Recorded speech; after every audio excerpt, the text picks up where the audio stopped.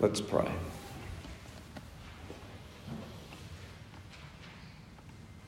Father, send down your Spirit now that we might hear, receive, believe and live out the truths that are proclaimed to us in the gospel. We pray this in Jesus' name. Amen. Well, this is a sermon about fishing with the Lord. I'm no fisherman, not at all. But I can imagine that fishing all night and catching nothing is pretty deflating. All that work, loading the boat, rowing or sailing out to a likely spot, casting in the net and dragging them in and finding them empty. Trying a different spot, waiting for a better tide, cast and drag, and still nothing. Have you ever had an experience like that? Anyone a fisher person out there? Well, it was one of those nights on the Sea of Galilee 2,000 years ago for 7 of Jesus' disciples. And you might say, what were they doing fishing there on the lake back in Galilee? Were they kind of a bit lost after Jesus had been taken from them? He had reappeared, to be sure, but he wasn't with them all the time. Were they, trying to return to an old life? Or were they expectant of something yet to come, but uncertain about when it would come and what form it would take? Were they waiting for the mission they knew was coming, but unsure how or when this mission would come? We don't know exactly what was on their minds, but we do know they had no luck that night. But early in the morning, verse 4, Jesus stood on the shore. But the disciples did not realise that it was Jesus. He called out to them, "Friends, haven't you any fish?" "No," they replied. They confess the failure of their efforts, the fishlessness of their nets. Jesus said, "Throw your net on the right side of the boat and you will find some." When they did, they were unable to haul the net in because of the large number of fish. Then the disciple whom Jesus loved said to Peter, "It is the Lord." This incredible but wonderful turn of events triggers recognition. That indistinct figure shouting across the dawn is Jesus, realises John, the beloved disciple. Perhaps because a thing like this had happened before, John was drawn to this conclusion. For we read in the Gospel of Luke chapter 5, one day as Jesus was standing by the lake of Gennesaret, the people were crowding around him and listening to the word of God. He saw at the water's edge 2 boats left there by the fishermen who were washing their nets. He got into one of the boats, the one belonging to Simon, and asked him to put out a little from the shore. Then he sat down and taught the people from the boat. When he had finished speaking, he said to Simon, "Put out into deep water and let down the nets for a catch."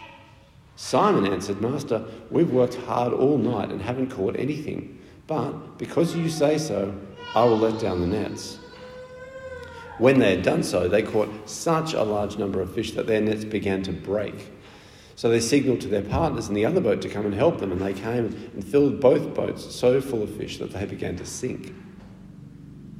So this extraordinary catch that was sinking 2 boats had come at the beginning of the disciples' journey with Jesus.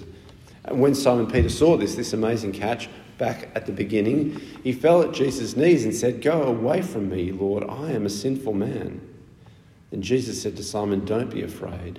From now on, you will fish for people." So they pulled their boats up on shore, left everything, and followed him. This extraordinary catch right at the beginning of their relationship with Jesus was a sign of Jesus' lordship and a sign of the great success to come of the exercise of fishing for people. The disciples would throw the net of the gospel of Jesus, into the world, and in their proclaiming that Jesus is Lord and Saviour, they would gather up people with that message, and the nets would, so to speak, come up full. Many would respond and be brought into the kingdom of God. And so when all this time later, after Jesus death and resurrection, once again a fruitless night's fishing is suddenly transformed into the abundance of 153 fish, John recognises who stands on the shore. He recognises it from the miracle, perhaps, even if he can't make out the face. When the net is finally landed, it was full of large fish, 153. But even with so many, the net was not torn. Now, because the Bible is full of symbolic numbers, 12, for instance, for the 12 tribes of Israel, 7 for perfection or completion, the sevenfold Spirit of God from Revelation, 4 for wholeness or entirety, the 4 corners of the earth, 40 for a time of testing, 40 years in the desert, 40 days in the wilderness. Because all of these numbers that are mentioned are often symbolic, people have wondered about, what about 153? Is this a symbolic number? What's the meaning of it? Why mention it? I mean, it's 4 times 40 minus 7. There is a way to build it out of, or it's 12 times 12 plus 3 times 3, 3 for the Trinity. Or my favourite, 153 is a triangular number. That means it is 17 plus 16 plus 15 plus 14 plus 13 plus so on down to plus 2 plus 1. And you can put 153 dots into a triangular array of side 17. Is this meaningful? Well, none of it would seem to be very convincing as symbolism designed to strike the ordinary reader. It is, if there is a pattern there, it is obscure. And so let's take it today that the most obvious meaning of this number is that it is a very large number of fish to find in one net. And the remarkable fact that even with so many fish, the net was not torn has attracted interest. It's been taken as a sign of the unbreakable unity of the church, perhaps, or that none shall be lost, but all held safe in Christ's keeping. And maybe they're nice reflections to have, but it's perhaps reading again too much into the text to think that this is what John really wanted us first and foremost to understand. I think if we step back and think, it was a remarkable catch in several ways, not least because this great catch came when the disciples followed Jesus' direction. Throw your net on the right side of the boat and you will find some. Perhaps it's right and helpful to make a connection here to John 15:5. The image is different, but the idea might be the same. Jesus said to his disciples, I am the vine, you are the branches. Those who abide in me and I in them bear much fruit, because apart from me, you can do nothing. If the disciples then stay true to Jesus, if they go where he sends them, if they do the work he gives them, then it will be fruitful. Not because they are skilled, but because Jesus makes it happen. And so perhaps we can learn a lesson here. When it comes to spiritually fruitful work, our merely human efforts are likely to come to nothing. Like the disciples' fishless night of toil.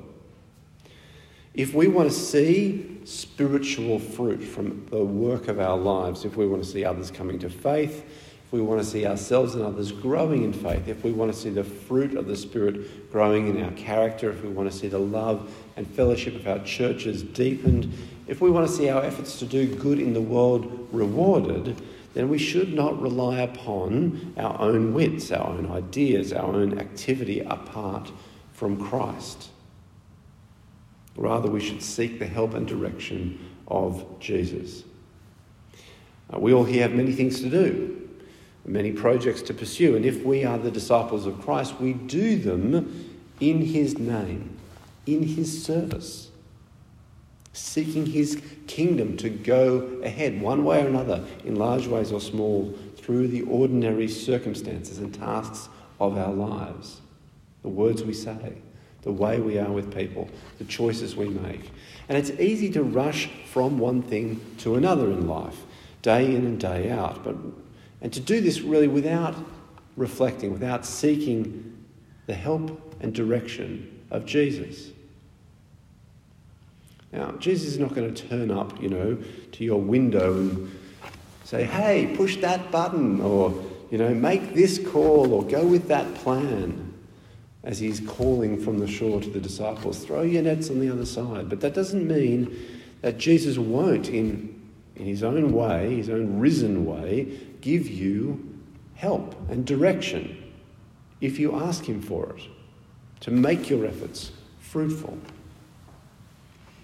Not the rich and famous kind of fruitful, but the spiritual blessings kind of fruitful. If you seek Jesus' help and direction, then it will come. So can I suggest you and I review what we are doing each day, each week, and ask for Jesus' help and direction. Should I do this? Lord, how should I do it? For how long? Looking for what outcomes? When you look at your diary in the morning, why not pray, Jesus, as you stood on the shore and gave the disciples your direction, the direction they needed, so give me today for these things I see lined up. Give me the same direction so that what I do in these meetings with these people, by these actions, as I pursue these tasks, make this, my efforts, help draw in a great catch for the kingdom. For what we do can absolutely count. It can be a success. It can make a difference. It can draw people to God. But only because Jesus directs our steps. Only because Jesus empowers our efforts, which he will do when we respond faithfully to him, pursuing the way he has set out for us. He said, throw your net on the right side of the boat and you will find some. When they did, they were unable to haul the net in because of the large number of fish. Now, there is another aspect of this story that I do want us to notice. Even when the disciples are gathered with Jesus around the fire having breakfast, they still have a question that they wish to ask him, which is in verse 12. And it's a surprising question, perhaps. Who are you? Strangely, this desire to ask this question, who are you, coexists with their confidence that this is Jesus. They knew it was the Lord, we read. Why do they have a question that they do not dare to ask? Who are you? And at the same time, they feel sure of the answer to that question. They knew it was the Lord. It's a feature of the resurrection appearances, that Jesus is somehow not who he was. He's different, while also being exactly who he was. So he's different. He comes into locked rooms, but when he comes, he bears the scars of his crucifixion, which can be seen. He is the one who was crucified, and yet, how can he appear in this way? He's not perhaps immediately recognisable on sight. When Mary stood outside his tomb, she saw Jesus standing there, but she did not know it was Jesus. Luke writes that when Clopas and another disciple were going to the village of Emmaus, Jesus himself came up and walked with them, but they were kept from recognising him.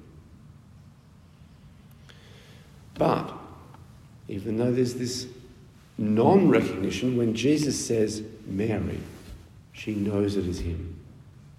When Jesus breaks the bread with Clopas and his friend at Emmaus, their eyes were opened and they recognised him. And when the nets fill up with fish, John says to Peter, it is the Lord. Jesus is not someone different, but he is different. He has his body. He can pick up bread and fish. He can give it out for breakfast. But being with him is not the same. The disciples want to ask him, who are you? Even though they're standing right there with the man they spent so many years with. Jesus, what can I say? Jesus is on his way to the Father. That's what he says he's doing. His resurrection body is a transformed body. It's a body for a new creation. It's not the tent of our mortality, it's the solid building of our imperishability. Human life is bodily. Human nature is embodied. You may not be completely happy with the body you have. I'm pretty sure you're not. But don't give up on your body. Don't fixate on your body. But think like Paul. Paul writes in 1 Corinthians 15, the first man, Adam, was of the dust of the earth. And as was the earthly man, so are those who are of the earth. That's all of us. We are of the earth. We have these earth to earth, ashes to ashes, dust to dust bodies now. But Paul writes, the second man is of heaven. And the second man is Jesus. And as is the heavenly man, so are also those who are of heaven. Jesus, just as he was changed, so will we be changed at the resurrection of the dead, at the coming of Christ, at the last trumpet. Life will go on now, and in the coming age, it will go on being bodily. However, it will be, in the coming age, completely heavenly. Bodily and heavenly. Bodily and glorious, imperishable, beyond the reach of sickness and death and decay. And the full meaning and effect of this is still veiled even in Jesus' appearances. But the strangeness in these appearances, we want to ask, who are you? But we dare not. But we also know it's you. That strangeness points to the newness of what Jesus' resurrection has brought into being. When our bodies let us down, this hope of resurrection, of the newness of bodies for a new creation, that is hope, that is comfort. But the best thing about the idea that we will have these bodies fit for the kingdom of heaven, as Jesus had a new body after his death and resurrection, the best thing is that having them, we can be with the Lord. We can enjoy life with him, because this appearance is quite lovely. That Jesus invites his disciples to come and have breakfast. It's a great time of the day. Breakfast is a great meal to share. It's a great thing to be with Jesus. Come and have breakfast. Let's pray.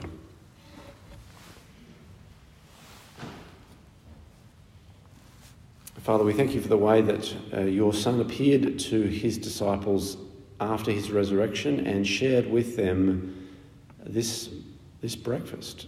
An extraordinary catch of fish, a remarkable encounter with the risen one.